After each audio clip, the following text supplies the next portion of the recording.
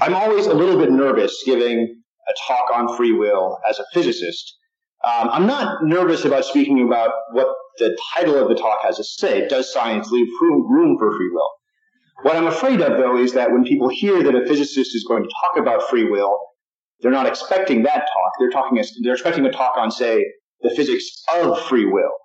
Exactly how is it that the immaterial mind yanks around electrons when people think and decide and choose?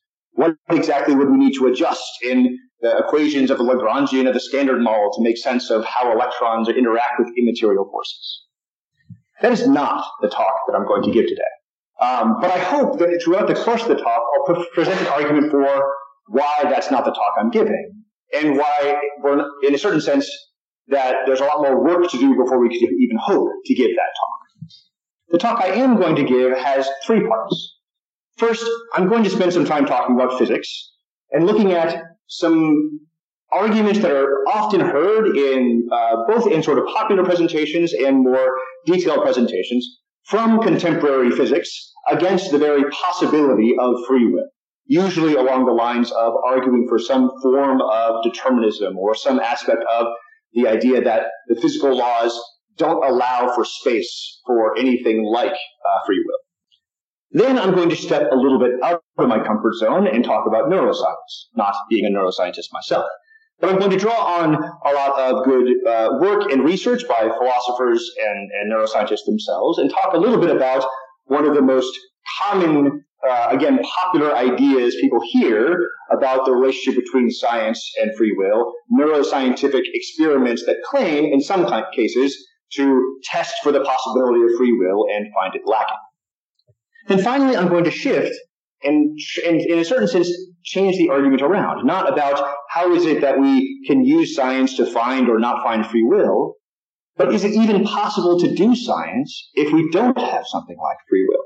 And what does it very mean for us as human persons to be able to engage in this very endeavor that is the contemporary sciences?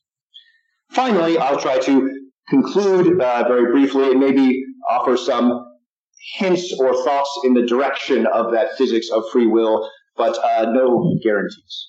So, shifting from the first portion, talking about the physics and arguments from physics against the possibility of free will. One common version of this that perhaps you might even see on something like a YouTube video, a popular presentation of physics, is roughly the block universe vision that people claim is the clear and obvious reading of special relativity. Roughly speaking, special relativity says that there is no preferred three-dimensional space of simultaneity. There is no universal now that extends through all of the universe. That each observer, in a certain sense, has their own now. What is simultaneous to someone depends upon how they are moving. And for an individual observer, that space of simultaneity might change depending on how fast they're moving. So the claim is that this can only be made consistent if the universe is not a fixed three-dimensional structure moving through time, but a fixed four-dimensional structure, in which time is really just another version of space in some mode. That it's just, depending how we look at it, the difference between space and time. Since space is real in all directions, I was just in Lublin this morning, which is quite far away, and I'm fairly confident that it's still there right now, that there is real space in every direction, and I can talk about things that exist very, very far from here. There's a reality in every direction when we think about space. The claim is that the same thing is true of time. While we familiarly think that there's something different about the past and the present and the future, the past being those things I know have happened and I can't change, the present being the things I'm working with now, and the future being things that are open and undetermined yet, that's an illusion. Because time is just some reimagined version of space, it's already there and already fixed. Just like the distance from here to Lublin and the details of the beautiful town in Lublin are already fixed. There's a certain sense in which the future is just as fixed. So this is in one sense, easy to understand, but again, also sort of hard to get your head around. But the implications are that the claim is that the future is already real, already fixed. Every decision I am going to make in the next, say, 5 minutes could have and probably has already been observed by somebody else, and in their simultaneity has already happened, perhaps. Now, there's messy details to work out there, but the idea is that since the future could potentially have already been observed by someone else, then the future is already there. And this is a sort of contemporary version of various forms of arguments for that physics at its root needs to be deterministic in some way. But you might say, what about quantum mechanics? Doesn't quantum mechanics imply that the world is random and indeterministic? Well, many, when presented with this quandary, would argue and say that, well, in a certain sense, relativity sort of trumps quantum mechanics here. There's something about the indeterminism of quantum mechanics that has to give way in the light of relativity. Now, for instance, many people are aware of the fact that we have not quite figured out how to reconcile quantum mechanics and gravity. The idea of this fully finished unified theory of physics. But most people presume that special relativity and quantum mechanics work perfectly well together. We have relativistic quantum mechanics, which is the foundation for what is modern quantum field theory, which is what we use in experiments like the Large Hadron Collider, where we're testing the foundations of modern physics. The thought is that we have reconciled these two aspects of reality or physical theories completely, and that since relativity implies this necessary block universe picture, that we can make sense of that in the context of relativistic quantum mechanics. But in a certain sense, the difficulty of the reconciliation between quantum mechanics and relativity is not at so much these high energy superspeed cases, but actually at much slower, more mundane, in a certain sense, experience. After the initial if you look at the history of quantum mechanics, after the initial sort of shock and confusion in the early 20th century about the deeper significance about quantum mechanics, there was this sort of collective existential crisis among physicists. The focus for most of them turned away from thinking about the meaning and foundation of quantum mechanics to just putting it into practice, working it out, figuring out its implications for nuclear physics and condensed matter physics, high energy physics, and other problems. But a small but very creative community of physicists kept asking some fundamental questions about quantum mechanics itself. The work of John Bell in the 1960s, they proposed this idea that you could test for the possibility of certain kinds of extremely weird features about quantum mechanics and provide an actual experimental test about whether these weird features actually manifest in reality or not. And this is not simply the weirdness of uncertainty and the fact that the results of quantum mechanical experiments are probabilistic, but these are questions about the idea of non-locality in the activity of quantum mechanics. There is a notion that's called entanglement, where you can take a state of, you can interact quantum mechanical states, in practice usually some collection of electrons and photons, in such a way that they don't act as one thing or a couple of things, they don't act as several individual electrons, but they have a sort of unified collective activity, such that the action on one has immediate implications on the other. So Bell proposed that there was a way to test this experimentally, and through the work of some amazing experimental physicists in the 70s and 80s, they were able to confirm that this inequality that Bell measured about that was able to say that if the world were ultimately classical, ultimately local, such that there is the impossibility of this sort of immediate action at a distance, this inequality should be satisfied. But in fact, when you measure it, it is violated, as quantum mechanics predicts. And not only that, they extended this in an amazing experimental tour de force to rule out all sorts of possible loopholes, which involved taking these entangled states, a couple of photons or electrons, and separating them by huge distances. In this case, it's usually photons going through, being separated very, very far away, and measured in such a way that they are so far apart and measured in close enough time that there is not time for any light-like signal, any signal that would obey the laws of special relativity to communicate between them. And yet still you find this sort of correlation between these measurements that is impossible in classical physics. That there is seemingly this faster than light communication, immediate communication, or at least faster than light communication between the parts of these entangled states. This spooky action at a distance is actually the thing that Einstein was so frustrated about with quantum mechanics. And yet it is something that we have been able to test and seems, as best we can say to be true on these very particular cases. But more fundamentally, this type of experiment brings to the fore important questions about time,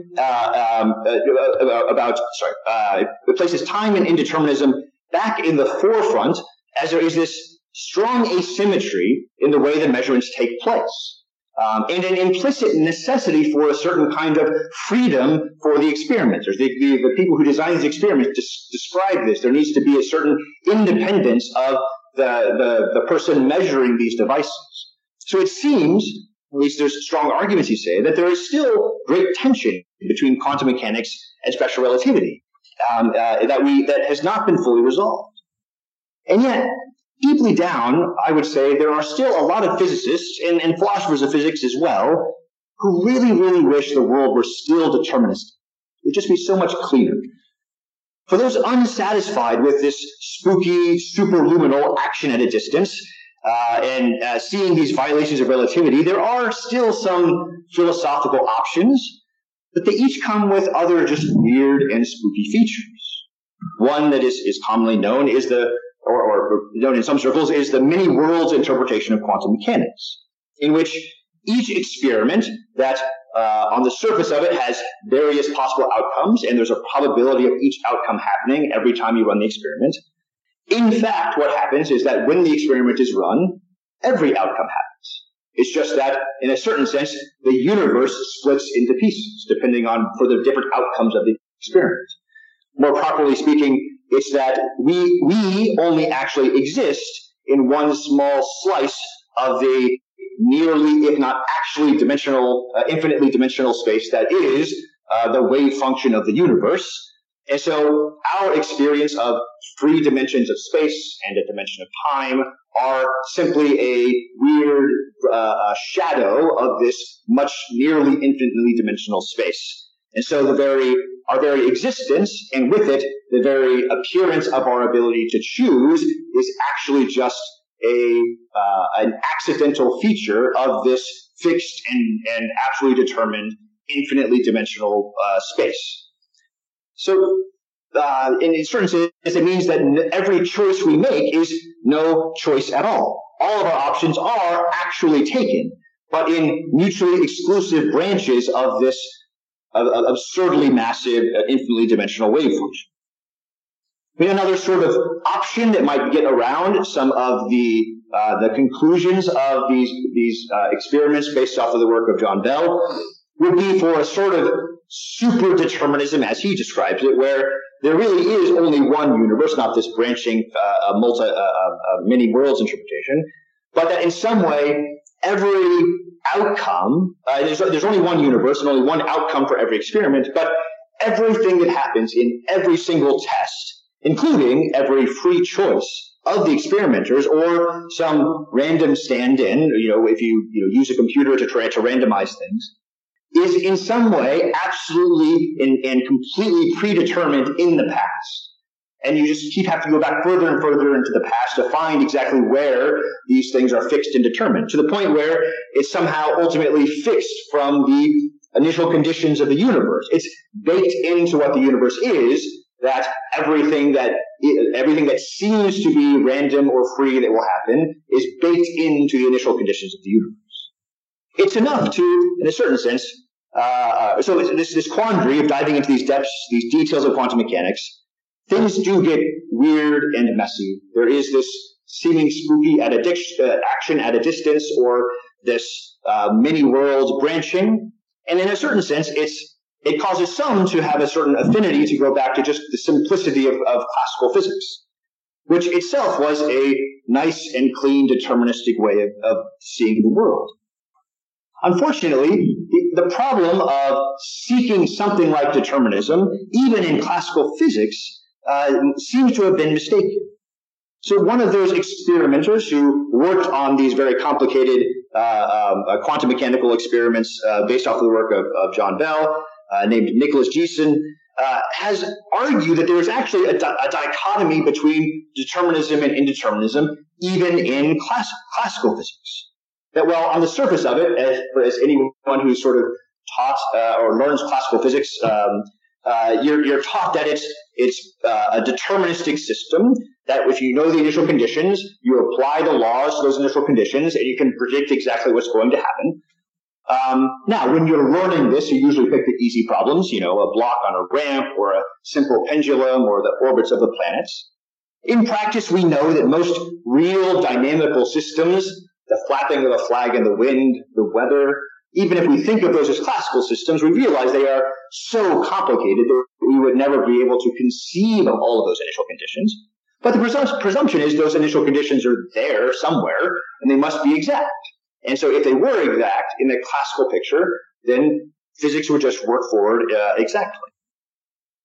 Now, there's now, in one sense, though, the only limitation in the exactness of classical physics is thought by most people to be a practical one of calculation. How much can we figure out? But actually, but let's pause to think for a minute what that actually would mean. So, the idea is that every piece of data you might think about as an initial condition, the position or velocity of some particle or some aspect of reality, you apply a number to it. And you want to, if you need a really detailed number, you use a real number. So, a number with lots of digits after the decimal place. Now, if we think about real numbers, right, some of them carry a finite amount of information. So 1 is a finite amount of information. 3/5, that's a finite amount of information. 2.4573, that's a finite amount of information. Even pi is a finite amount of information. There's an infinite number of digits in there, but I can write a simple finite computer program to calculate pi. So if we think about the number of real numbers that have a finite amount of information in them, we get roughly 0% of the real numbers. The vast majority of the real numbers, by an absurd measure, actually have an infinite amount of digits in them. If you tried to write them to distinguish one number from another, it would take an absurd, it would take a nearly infinite number of digits after them.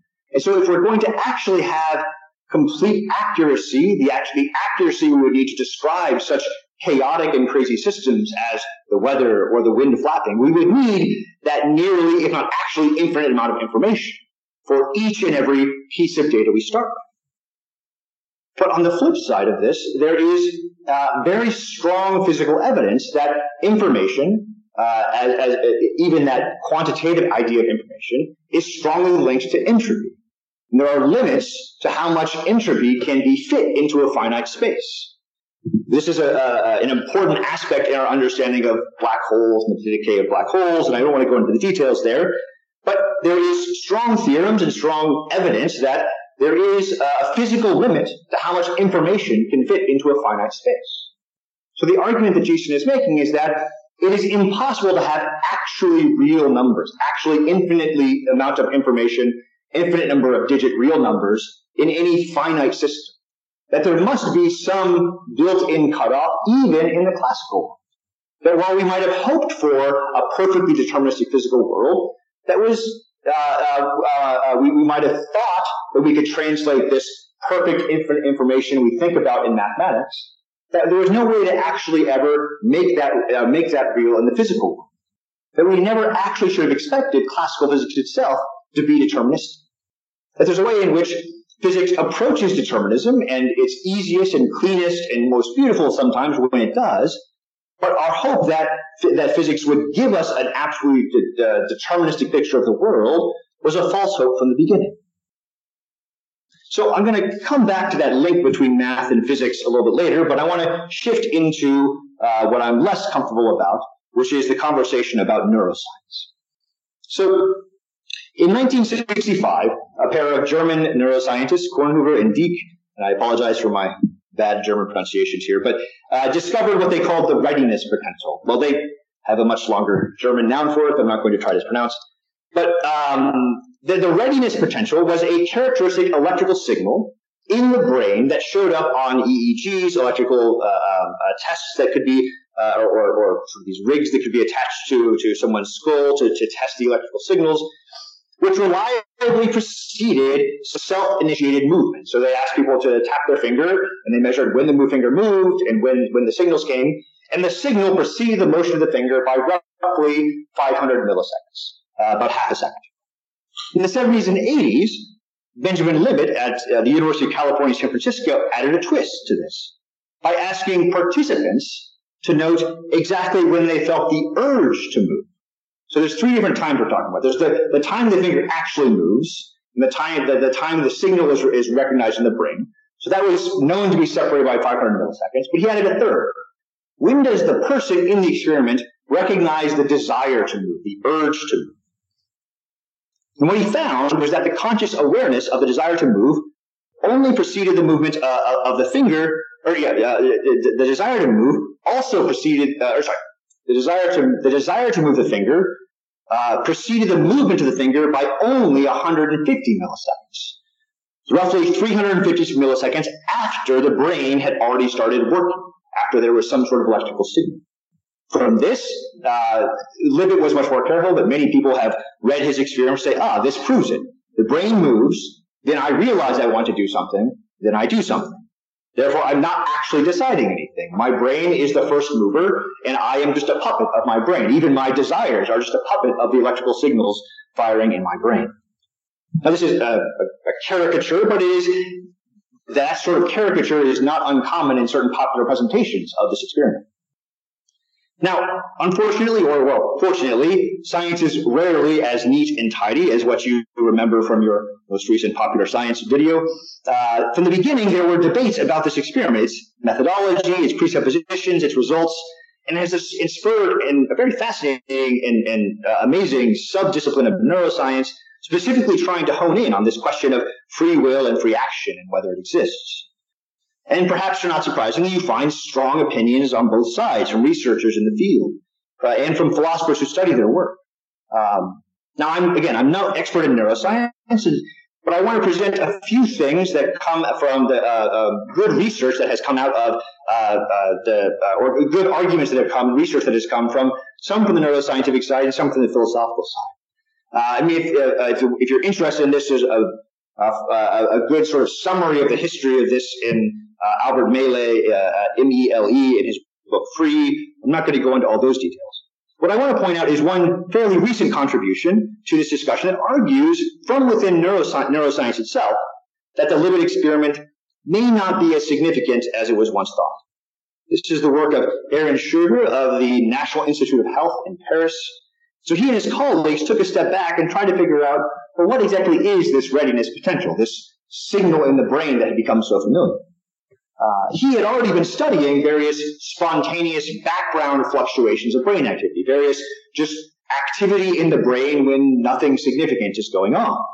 And when you look at these over a long period, they look something like maybe a stock ticker, kind of fluctuating up and down, generally going up and down with spikes and troughs, and general trends upwards and downwards as time goes along. What he realized is that the readiness potential looked a lot like a zoomed-in picture of the edges of that background fluctuation, particularly when you look at the high points, that these highest peaks of this sort of stock ticker background motion looked a lot when you zoomed in on them, kind of like the readiness potential that had been the tool for the Libet experiment. So his group did a lot of testing and study and data analysis on brain activity of people at rest, not doing anything, people doing Libet-style experiments where they're like preparing to move their finger and noticing when they're moving their finger, and applied all sorts of data analysis to this. And his work, the results of his work are that from this active, the results of his conclusions from this work are that the brain activity corresponding to no motion, just the background, you're just sitting there, tended to diverge, so it separates from the brain activity of the Libet-style sort of finger motion activity, not at that sort of 500 millisecond moment that was pointed out in the original readiness potential experiments, but right at about 150 milliseconds, roughly when people were saying they had the urge to move. So that before there was the conscious idea of trying to move, that the readiness potential and this random background motion were fairly similar. And it was a sort of accidental feature of the way they did the data analysis originally that picked out 500 milliseconds, when in fact a careful analysis showed that the variation is actually closer to 150 milliseconds. Now, what exactly these background fluctuations that are the readiness potential are related to is, again, this a great series, a source for debate among neuroscientists. But one argument put forward by Sugar and others is that perhaps this is a sort of way to tip the scale in open situations. So, for those of you who have studied some more classical philosophy, this is, in a certain sense, this is a built-in tool to solve the question of Buridan's ass. So you have a donkey sitting here, and you have a great field of hay on the right, and an equally appealing field of hay on the left. He's equidistant from the two of them, and he can't decide which one he's going to eat, so he starves. He sits there and doesn't move. Now that doesn't actually happen, and one argument is that there's a built-in feature in nature that when there are very similar things, it sort of tips us in one direction or another. Now, again, this is a much debated point, but I find it interesting, the link to older medieval problems. Now, I want to say a few more things, though, because even supposing that the Libet experiment really is doing what it claims to do, or what some people claim that it does, showing a causal activity in the brain that precedes conscious awareness of the desire to move. There is a big step from that to an argument that we don't have free will. Free will is a complicated and convoluted topic among philosophers, and there's varying emphases and definitions, and I don't want to spend too much time trying to parse out all of those things. In one sense, it's just remarkable that anyone was able to sort of try and figure out a way to come close, to figure out a way to isolate something like free will in an experiment. It's something very creative and amazing what Libet was able to come together. But we have to be careful to see, okay, what was he actually measuring? And does it actually look like what we would want to call free will? In many ways, Libet apparently tried to be as non-committal from a philosophical perspective, as general as possible in designing his experiment. And so the instructions he gave to his subjects tried not to suppose too much. Unfortunately, what we're left with is a very vague, or a very odd situation. So let me describe. So there's, before I get into that, so there's a ton of literature in the neuroscience itself about what exactly is free will, what exactly are the implications of free will for neuroscience. And in a myriad of ways, what I'm getting into here draws on the work of Dr. Daniel Dehaene of Blackfriars in Oxford, who himself is trained in a broadly Thomistic tradition, but has actually spent several years embedded in a neuroscience lab at Cambridge as a philosopher, but working with neuroscientists and understanding their work and asking them questions. And so he has a very interesting perspective, and I found his reflections on this quite helpful. And he points out that the view of free will that is operationalized, that is turned into the thing we're going to test in our experiment, draws on what is commonly called the causal theory of action. So there are a number of presuppositions that come with this view of action. It broadly incorporates a human understanding of causation, that causes temporally precede their effects, but have no other real logical connection with them. In this case, the difference between a voluntary action and mere bodily movements is that the voluntary action had to have some sort of preceding mental cause. The mind, the soul, whatever, something did something, and then this bodily action happened. That's why it's voluntary. Whereas a spontaneous reaction or a tic is not voluntary. Some go so far as to say that this preceding mental cause must be recognized as such to be truly free and volitional. that we have to have a preceding mental cause, something going on in the brain. We have to realize that something's going on in the brain, and we have to choose to agree with and choose that activity in the brain, or at least go along with it before this bodily movement happens. And that is what's real free action. But this leads to some important questions. First, is there really no difference between voluntary actions and mere bodily movements, except some preceding mental activity? And in the midst of the action, are they really that indistinguishable? Is it only what happened before that tells us whether something is free or not? Or is there something about the activity itself that is different if it's free versus just a reaction? Second, do I have to be consciously aware of that preceding mental activity for it to be volition, to be willed? And third, is the only real access that we can have to whether an activity is willed, is a willed action, is if I or the person who's doing it is conscious of their intention prior to that event and willing to share it with us. So if I'm looking at you, I don't actually know if you're acting freely until I ask you the question, are you acting freely? And you tell me you actually had this mental activity and you're willing to share it with me. Up until then, I don't know. Is that really how we should think and understand about free will? So again, there are lots of there are lots of alternative conceptions of free will that don't fall into that sort of category of this causal theory of action. And the one that I, perhaps not surprisingly, find particularly compelling is the view of free will coming out of the Thomist tradition. Now, this view presents a much broader understanding of causality in general that is not primarily about prior events. Yes, at times, causality is about this happens first, and then something else happens, but that's not the only aspect of what causality is.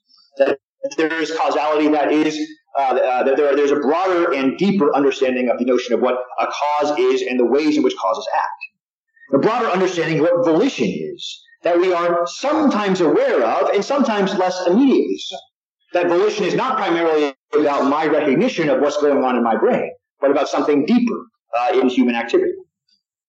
So I don't have time to sort of explicate a full Thomistic understanding of free will, but I want to focus on a few particular aspects that I think help clarify why the Libet experiment probably isn't the best tool for trying to measure a healthy conception of what free will is. Because a Thomist understanding of human activity allows for the possibility of free inactivity. I can freely choose to not do something, in which we choose to simply endure something patiently. So there is freedom even when there is no obvious bodily movement that follows afterwards. I can just sit still and not change anything, and yet that is there's a free choice involved in my willingness to endure something, whether painful or pleasurable, as well as the possibility of non-deliberative free action. Free actions that don't require preceding conscious thought and choice and deliberation in some complicated series of syllogisms and thoughts or arguments. Clearly, at times we do deliberate. At times we think deeply about what we are going to do. But some philosophers go so far as to say that the only time that we are actually exercising our freedom is when we are doing that conscious and worked out deliberation. That if we're not aware of that deliberation, then freedom isn't actually acting. But in that any sort of automatic activity we might have is not truly free, but is only free insofar perhaps as it inherits from some previously worked out and chosen free action. Aquinas has a much more expansive notion of what free human activity is that fills up the vast majority of human life. Not everything, but the vast majority of what we do. If you think about your morning routine of getting to work or getting to class, right? Much of it very well might be automatic.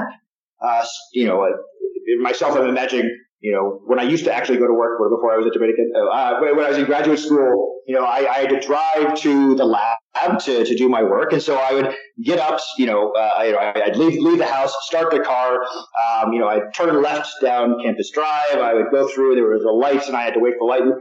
But I was not consciously deliberating every single time I drove to work, every single choice I had to make.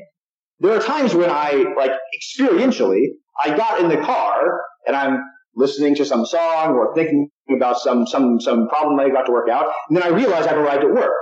Now, I was aware of what I was doing in some extent. I was choosing to go to work. I chose to make all of the turns I needed to, but there wasn't deliberation about every single activity. And there is something of freedom from a Thomistic perspective, even in that, even if it is in a certain sense less conscious and aware. I think a good bit of the time, for instance, even today, right, I took a lot of time thinking through what I was going to say in this talk. Perhaps not enough, but in most conversations, we don't stop and run through the conversation in our mind and then play it out. There are times when that does happen, but someone asks us a question and we react. There is an immediacy in that reaction without some, at least definitely not, usually not, some conscious pre-deliberation and then activity, that we can be free even in seemingly immediate activities as well. Aquinas also has a robust understanding of non-voluntary action. Sometimes which he uses the phrase the acts of a human in contrast to voluntary human acts. Some of these are the automatic, shifting in our seats or scratching our nose when we really do them without willing or thinking. So there are certain things that can be non-voluntary, things that we do, but are just the products of our reactions. But so given that range of possibilities, I just want you to imagine for a minute the lived experiment and what the experience of being in the lived experiment would be like. So imagine you're participating in this experiment. You are sitting in a room with a large contraption attached to your skull and a sort of clock or timer in front of you. You are told to wait for the clock to make a full rotation, and then at any time, whenever you feel like, flick your finger or your wrist. Just move your hand, whatever way you want. And you are explicitly told to let the urge to act appear on its own at any time without any pre-planning or concentrating on when to act. Be spontaneous. So the participants were told to not plan, okay, I'm going to wait 10 seconds, and then I'm going to go. It's just sit there, and whenever you get the slightest urge, just move your finger. Also, as a participant in the experiment, that there are experimenters watching every move you make while you're doing this. So if you sat and waited there for, 35 minutes before you moved your finger, you realize you're probably annoying some people. And so there are other aspects of this that are coming in as well. Now, I want to emphasize that because this is a strange and uncommon situation. It's very rare that we are consciously trying to not be conscious of things, that we are consciously trying to be spontaneous. To let an urge happen is not a normal sense in which we think about voluntary and free activity. It's interesting, but it is not the normal way in which most, or I think anyone, would really talk about free activity. Either deliberative or even a sort of automatic free activity, like I was describing in, going to work, following the path you've always taken. In many ways, from a Thomistic perspective, this seeming unconscious, spontaneous urge to move is actually a paradigmatic non-action, just a passive bodily reaction. It is the mind, doing something without our actual, without the mind moving us, the imagination or some physical reaction moving us without necessarily our being in control of it. If you allow me briefly to put on my priest hat for a moment, the closest, or a close analogy to this, I think, are the sorts of random urges and thoughts that come up unplanned when we try to quiet our minds. For instance, when people try to pray. If you ask anyone who has ever tried to develop a habit of mental prayer, quiet prayer, the mind can be our best friend and our worst enemy, as images and thoughts and urges pop up here and there. Sometimes there are things that we were thinking about just a moment ago. Sometimes there are things that we haven't thought about for years, and they just pop into the brain. unannounced. At times, these can be helpful, but often they can be distracting or even harmful. These are not, from a Thomistic understanding, voluntary urges. When that image pops into the mind, we have not chosen it. We have not chosen for that image to pop into our mind. And there is no, and importantly from a pastoral perspective, there is no malice or goodness in the image that pops into the mind initially. At worst, these are temptations, if they're bad, pre-voluntary urges that we can choose to follow or not. And our freedom, and therefore the morality of them, is how we react to these urges and images that pop into the mind. In a certain sense, I think in the Libet experiment, it seems that the subject is being told to prepare for a general sort of urge of some kind, and when it appears, to freely respond as quickly as possible. So the freedom is, in a certain sense, in the reaction to the mind, less than in the thing the urge that pops into the mind itself. Now, so this is an interesting and psychological and neurological phenomenon. Why is it that certain images or urges do pop into the mind? Why and how is it that we can react to them? But it's not a neat and clean case of free will, as is often presented in contemporary conversations. And arguably, from a Thomistic perspective, it's not a case of free will at all. That the urge itself is actually an act of a human, a non-voluntary thing, towards which we then choose to act or not. So, in this last portion of the talk, I want to so having set up this idea that from this perspective of physics, there seem to be strong arguments that, or at least an inclination among a lot of physicists and philosophers to presume that physics either is deterministic or really should be deterministic, and that if it's not deterministic, we need to figure out how to make it deterministic again.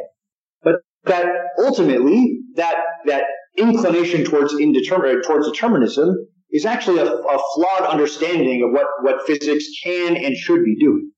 And from the side of neuroscience, that these measurements and experiments about free will that some people claim are measuring when free will happens, it's not so clear that what they're measuring actually is what we want to call free will. But in this last portion, I want to shift and change the question in a slightly different way and ask, what does it mean to do science itself? What does it mean to do any of these experiments, whether it's deliberate experiments or these complicated experiments involving electrons and photons? I mean, everyone broadly agrees that science works, but what aspects of, or what is it that makes science work in the way that it does? For the sake of time and brevity, I'm not going to try to give a long defense of what the scientific method is, but in short, it involves formulating questions, proposing ideas, and testing them experimentally, predicting them, making a prediction that's some logical consequence of some hypothesis, and testing it by experimentation, followed by various analyses. Did the hypothesis work or not? Now, while that would work in your maybe middle school or high school, your secondary school science class, you turn that in, this is the scientific method. In actual practice, science as done by contemporary scientists also involves, can I replicate that experiment? Can I do it again? Can someone else do it? Can I survive external review where somebody comes and criticizes my experiment, whether it works or not? Can I, the whole processes of data comparing and sharing, and this whole social interactive network of people in the process of doing science. So already, if you just think through what we've described, a huge amount of rational interaction and choice seems to be implicit at every stage of this. If you think about the Libet experiment, right, there is a certain amount of creativity and ingenuity required to simply find and measure the Redmond potential. How did you find that electrical signal initially with equipment from the 1960s? And then the decision to isolate the awareness of the person being tested by Libet with this particular clock. There's something creative and interesting about that. The process of arguing over and defending that experiment has produced all sorts of interaction and social consequences, all sorts of arguments back and forth, all sorts of attempts to redo the experiment with better methodologies or different methodologies. It's been, and then the same thing could be said of those experiments testing Bell's inequality or any experiment we would think about. The amount of precise control over very minute details is fundamental to everything that we do in contemporary science.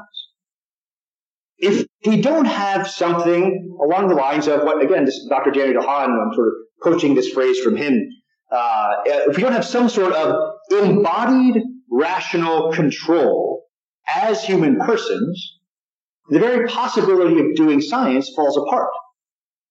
If there's not some independent reasoning process by which we're able to look at what we have studied, think about what we don't understand, and decide and decide how to arrange things in order to test things that we haven't understood yet. We don't have some ability to have control over first our own bodies and then the bodies around us, the various EEG machines, the various experimental devices and techniques that you would use. I'm sorry, this is the theoretical physicist in me. I didn't actually do a lot of experiments, so I'm forgetting the description of that. No, but how do we have so how exactly is it that so we have to have this rationality, we have to have a certain amount of control over ourselves and over other bodies, and an ability then to communicate that to others in some collective social project. If there is no such thing, if there were no such thing as free will, if we didn't have that freedom, if we weren't actually in control, how is it that we are different from the dials and knobs and devices that we're turning? If we aren't actually free, how are we not just very complicated additional pieces of experimental equipment? How is it that we can have confidence that the thoughts that we have about the experiment, the arguments we make about the experiment in defending them against other scientists, how can we claim to have? How can we have confidence that these thoughts and the results that we claim to be able to measure and come to from these experiments actually correspond to something in reality, and are not just some useful circuit in some larger experimental device that we happen to be part of and not be aware of? Who is running that experiment if we aren't? How do we know it is a well-designed experiment? How do we know that it's actually designed to come to the truth if we're not the ones who have some sort of ability to judge and determine if it's a good experiment or bad experiment? How do we know if it's even aimed at achieving the truth, if not aimed at something else? Why should we trust the scientific results at all if we don't have some independent control, this embodied rational control in the activity of doing scientific experiments, including those experiments that have convinced people that we don't have free will? So what I want to conclude with is a question of why is it that we have this tendency, at least in some circles among scientists and philosophers, particularly I would say those of a more mathematical or theoretical bent, to find something like these arguments against free will so compelling. I mean, there is a constant temptation towards imagining that we are not embodied rational creatures, but somehow some sort of independent minds. That we're not actually stuck in these cages of flesh, but that we're somehow Platonic minds outside of that, maybe a Cartesian mind that has some weird control over the body.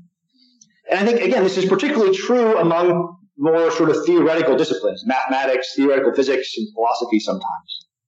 In one sense, again, but there's a huge danger in treating the physical world like a math problem or a logic game, which dates back to the scientific revolution itself. So Descartes, right? So Descartes was a brilliant mathematician who had solved math problems no one in the history of the world had solved before. And he was convinced that if the world were really just a complicated geometry problem, we could solve it, get an answer. He went about doing just that, imagining a physical world that's simply to be the equivalent to sort of three-dimensional space divided up into tiny bits. And he sort of tried to solve this problem, and he came up with his vortex theory of the planets, which is amazing and beautiful and creative and wrong. It's just not true. He convinced an entire generation of investigators that a good explanation had to be a complete explanation, kind of analogous in some ways to those perfect deterministic real number solutions, where you had to explain something down to the smallest and tiniest pieces and how the smallest and tiniest pieces push on one another. In reaction to this, Newton proposed a different way of thinking about the physical world. He was convinced as well of the power of mathematics, but he recognized that math is a tool to describe reality and not the reality itself. Further, he insisted that he could recognize, model, and mathematically explain various phenomena like gravity without actually knowing exactly how every single detail of causes and effects were working down to the minutest detail. It's a famous quote from his General Scholium at the end of his Principia Mathematica. I have not as yet been able to discover the reason for these properties of gravity from phenomenon, the topic of this great work, and I do not feign hypotheses. For whatever is not deduced from the physical phenomenon must be called a hypothesis. And hypotheses, whether metaphysical or physical, based on occult qualities or mechanical, have no place in experimental philosophy. In this philosophy, particular propositions are inferred from the phenomenon, and afterward rendered general by induction.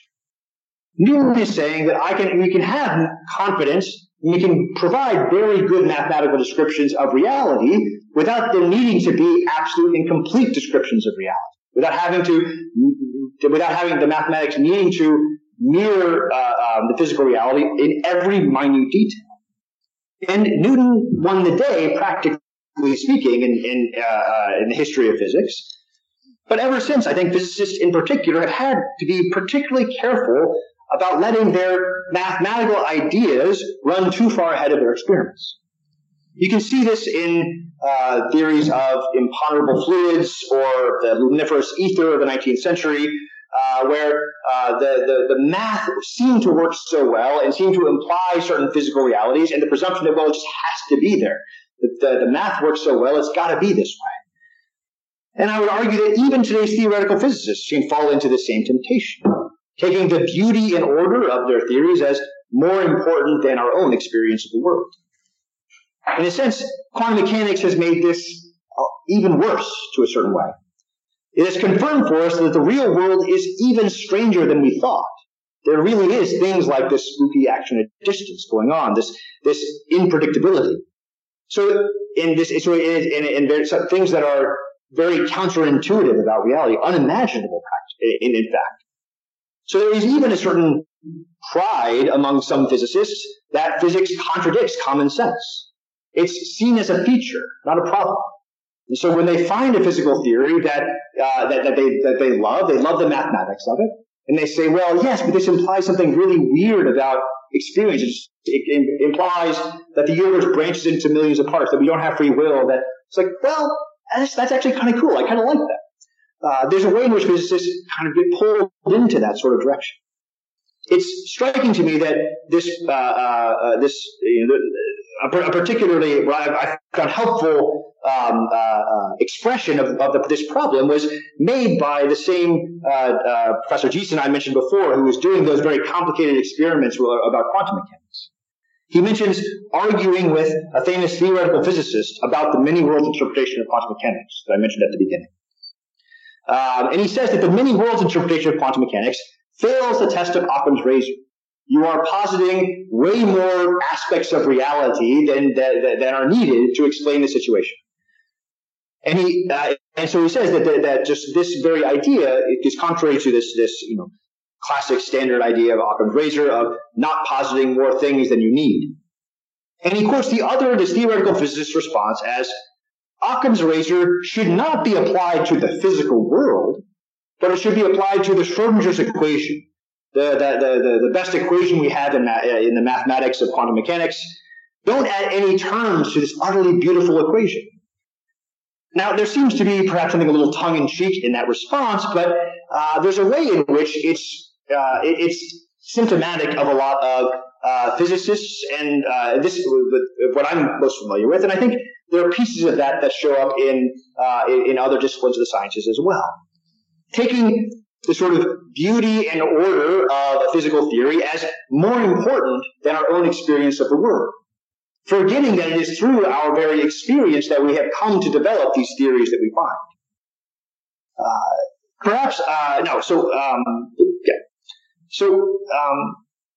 This brings me back around then to my initial fear.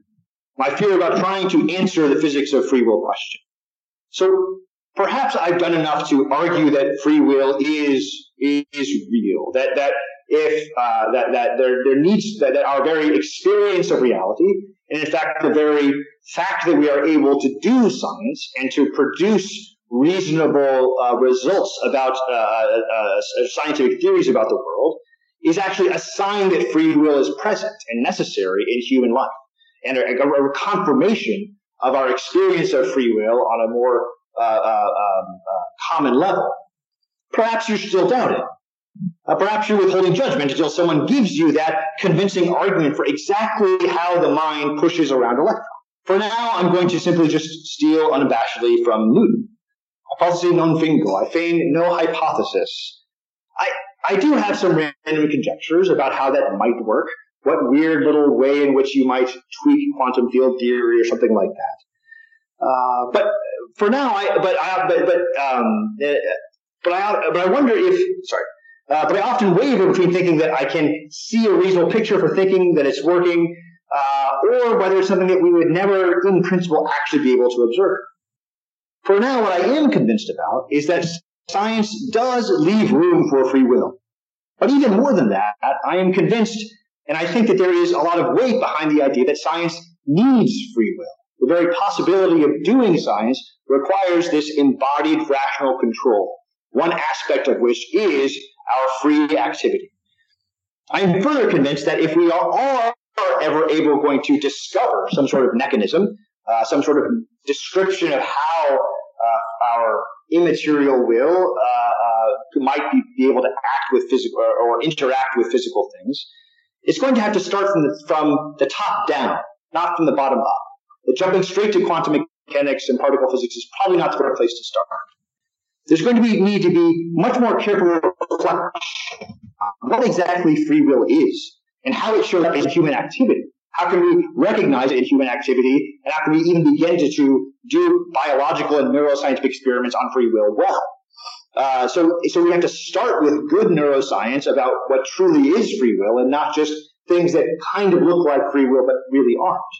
And then it would have to go down through molecular biology about what is the complicated molecular and chemical processes going on in all of those neurons in the brain, and then through chemistry, and then maybe then you might get to some grist for the mill for a particle physics type of answer about what exactly is going on between the immaterial soul and the physical world. I think trying to propose something at this point is really just premature guessing and speculation. So again, I'll conclude with that idea that I feel very, very strongly that not only does science leave room for free will, but science needs free will. And while we may not have a complete explanation for exactly how free will works in a technical and mechanical mode, we have very strong evidence that free will does work, and very little evidence, and very little reason to presume that it's not there. And that there is something reasonable about Newton's instinct that we shouldn't jump so far ahead of our experience. There's something reasonable about that idea to not feign hypotheses about exactly how the nitty-gritty details of free will works. So thank you very much.